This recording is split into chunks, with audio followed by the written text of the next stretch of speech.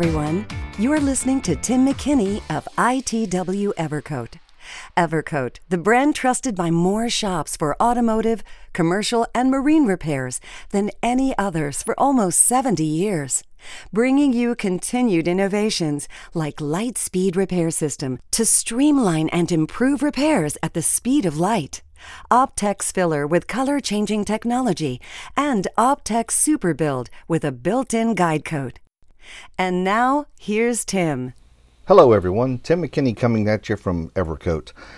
Hey, wanted to let you know that we've updated some of our technical data sheets to include OEM paint, sanded OEM coatings. Now what does that mean? Sanded OEM coatings refers to sanded OEM clear coat, as well as the coatings that go below that, the factory primer, the factory e-coat, the factory sealer, anything that would be on the vehicle from the factory. If it's been sanded to the proper grits, as we've noted on the technical data sheets, you would be able to apply those products onto those surfaces.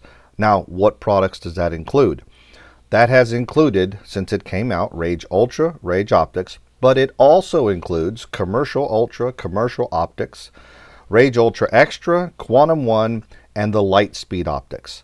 Now in the putties have always been able to go over top of the OEM coatings, and that goes back to the days of metal glaze up to the newest product we brought out.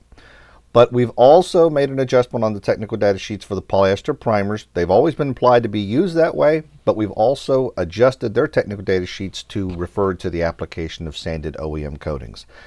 So that refers to Super Build, Optic Super Build, Finish Sand, Fiberfill, Featherfill G2, Slick Sand, and the Lightspeed LED Cure High Build Primer. Now when you're using that one, it's one of those coatings that's not catalyzed with a chemical, it's catalyzed with the UV light.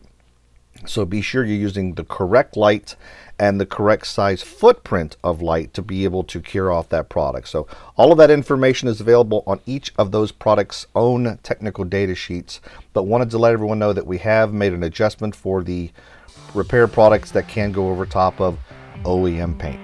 That's it for today. Take care and stay safe out there.